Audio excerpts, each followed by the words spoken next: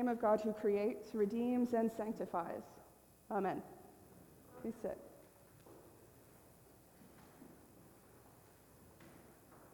What do we do with stories like that? What sort of emotions bubble up in you when you hear or you read a story in Scripture like that? A story that feels so different, that is totally sort of out of context, doesn't make a whole lot of sense for our brains. What do you do with that? The story in the gospel this morning is a sort of fascinating story. And I think it's very easy to just sort of cast it aside and say, well, things were different then. Or maybe it was like that, maybe God did that, but God doesn't do that now. Or maybe it's a metaphor. It's very easy to sort of rationalize our way out of the stories, and then we miss the good news that the story is trying to tell us. So sometimes when we hear these things that sound totally different than our context and different than our understanding, the best thing we can do is try to take it apart and wonder about what the text might be saying to us now. So the first thing that happens in this story is that Jesus crosses the Sea of Galilee. And that's important because he leaves the land of the Jews behind. And he goes to the country of the Gerasenes, which is a country of Gentiles, so a country of people who are not Jewish, a country that no self-respecting rabbi would go to. There's no reason for him to be there, and they probably don't want him there, honestly. He's taking a little bit of a risk. He's looking a little nuts, probably. He's bringing his disciples along, and he's going to a place where they probably don't want him to be there anyway. And he goes anyway. He crosses the sea. He goes to the other side. He gets out of the boat, and the first thing that happens is that this man presents himself. And the text tells us that this man had demons. And that's the first place I think the passage gets a little hard for us. Our imaginations sort of either go way off course or sort of stop there. So this man presents himself, and if we pay attention to the text, this man has a pretty horrendous life. He's suffering. He doesn't seem to be able to keep his clothes on, for one thing. He lives his entire life not in a house, the gospel says, but in the tombs, meaning he basically makes his home in a graveyard. And I feel compelled to say that graveyard, those tombs are not as nice and manicured and lovely as our property on Route 7. It was a dirty place. It was a messy place. It was taboo in a very different way than it is now to sort of be among the dead. It was a place where criminals went to hide. And if he was suffering and he was sick, it was probably a place where people took advantage of him and scared him. And he spends his whole life there, living among the dead. He's out of his mind, according to the text, and he's been that way a long time, which means he has no relationships, family maybe that don't come see him, friends he maybe had one day but doesn't anymore, no community, he's all by himself. And these demons are strong enough that when they try to shackle him to things, he has a sort of magic ability to break the chains and run away into the wilds again and back to the tombs. It's sort of a fascinating story. And so Jesus calls the spirit out of him, and the spirit doesn't like that at all. Because just the word, just the presence of Jesus terrifies the spirit. What have you to do with me? Please do not torment me. So there's something about Jesus' presence and his very sort of words that is terrifying to these creatures. And then there's this great moment where Jesus asks the man his name. And notice he asks the man his name. And the answer is, "We are legion." And there's two really important things about that response. The first is, the Jews are occupied by the Romans. And legion is a word the Romans like. It's an occupation word. It's how they organize and occupy regions and people. So Luke, years after Jesus is gone, is taking a swipe at the Romans. The tensions have risen since Jesus died. And Luke is essentially calling their Roman occupiers demons. It's important to know that context. And the other piece of this answer, this "we are legion," that's really important, is that this is sort of the heart of the whole story. Jesus asks the man his name, and the demon responds, "We are legion." The man can't speak for himself. He can't talk. He may remember his name, but he certainly can't say it. Maybe he doesn't remember his name at all. He's completely taken over by these creatures, these demons. He's lost himself entirely. That's a loss of identity, right? It's certainly also a loss of community, a loss of relationship. He's alone. And he has really no semblance of life. So we need to talk about demons for a minute.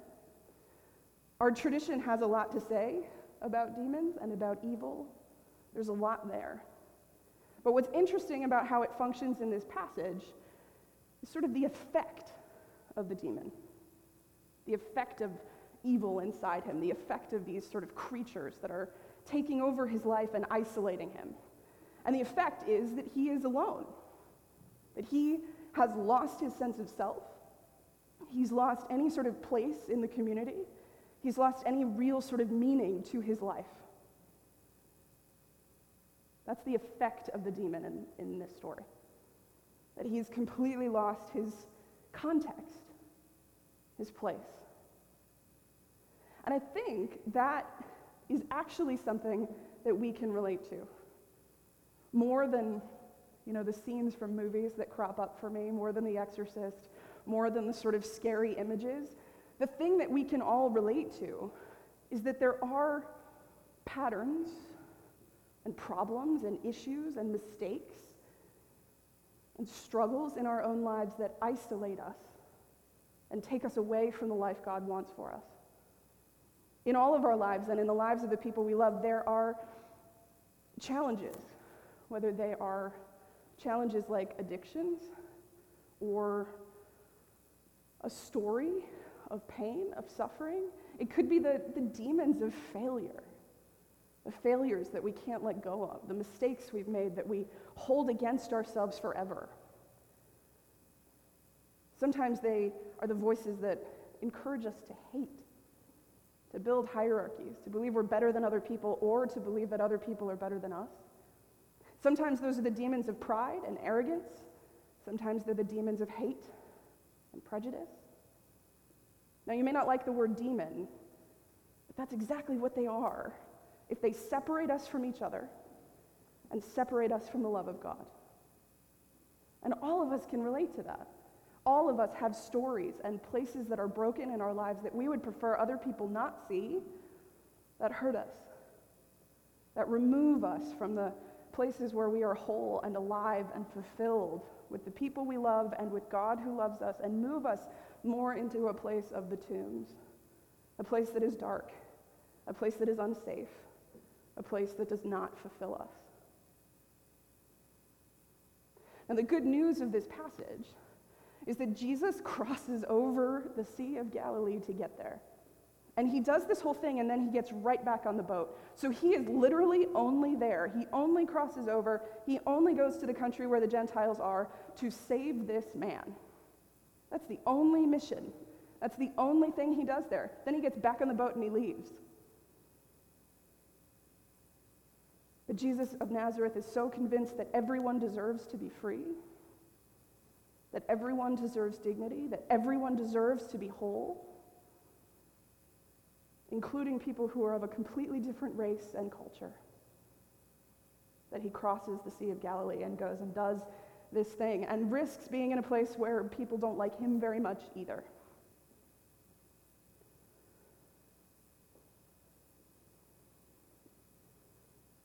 The other good news of this passage is that the demons are terrified of him, of his power, of his word.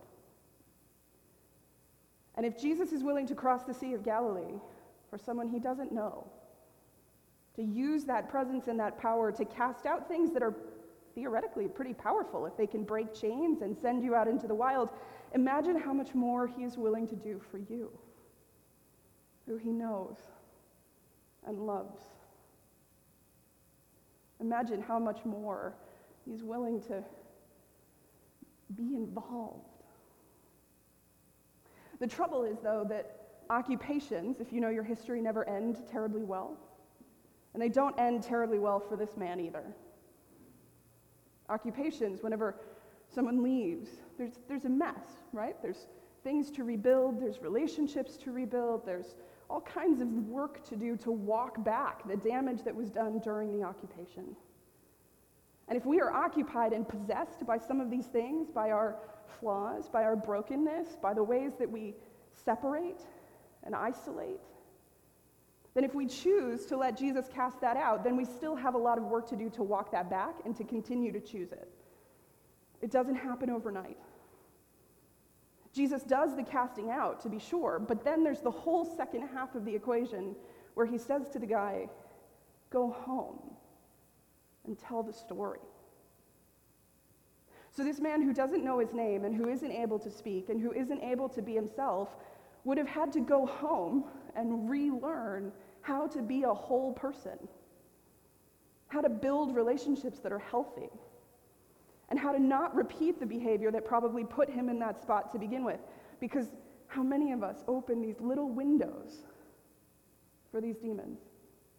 These little windows, these little choices that don't feel so bad, and then they take us down this road and it becomes a much bigger problem. So this man would have had to do the hard work of figuring out how to reorder his life, how to not repeat the mistakes, whatever they were that he made, that ended up leading him toward death. And that work is hard. He would have had to figure out for himself how to be a whole person again, and how to relate to the people around him.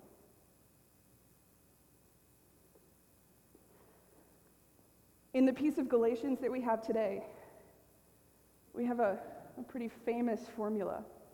Paul is telling us that in Christ there is no longer slave or free, Jew or Greek, male or female. And these are the three sort of big categories of the time. There's still three pretty big categories now, aren't they? Status and class, race and gender. I'm not sure we've worked that out yet. You can tell me afterwards if you think I'm wrong. What Paul is saying is that all of those categories, and thereby the rest of the categories, don't matter anymore. If we believe in Jesus, then everything becomes equal. If we believe in Jesus, then we all become one. If we believe in Jesus, the barriers that we put up between us fall away, and everyone is the same. Which is why Jesus would cross the sea to save someone that he really probably shouldn't have been talking to. It's why he would risk going and setting this man free. Because Jesus of Nazareth is convinced that everyone deserves to be free and equal and loved, to have their own human dignity. So I think the invitation of these two texts this morning are to do some serious digging and to understand what the demons are in our own lives. Because, my friends, we all have them. We all have them. And I know that sounds like a scary word, but it's important that we name those things for what they are. Because if they remove us from good and healthy relationships with the people we love, if they remove us from good and healthy relationships with God, if they isolate us, if they lead us toward death instead of life, then that in fact is what they are. But the good news is that all of those things fall away in front of Jesus. And that if he's willing to cross the Sea of Galilee for this guy, he will do so much more for you. So I invite you to take this story very seriously, to dig into your own heart and find the patterns and the habits and the thoughts, the mistakes, The things that cause you to hurt, the things that cause you to think that you are less than, the things that cause you to think maybe you're better than your neighbors or your neighbors are better than you. And here again, Paul's words that we are one if we believe in Christ. And when you find those things that you need to cast out, ask for help, because he will cast them out, and then know that you still have to do some work. It doesn't just happen overnight. But in Christ, all of us are a new creation. All of us are made new. All of us given a chance at freedom and dignity and wholeness. So if there is a place in your life where you need to walk out of the tomb and walk back into life, you need only ask for help. He will do so much more than cross the sea for you. Amen.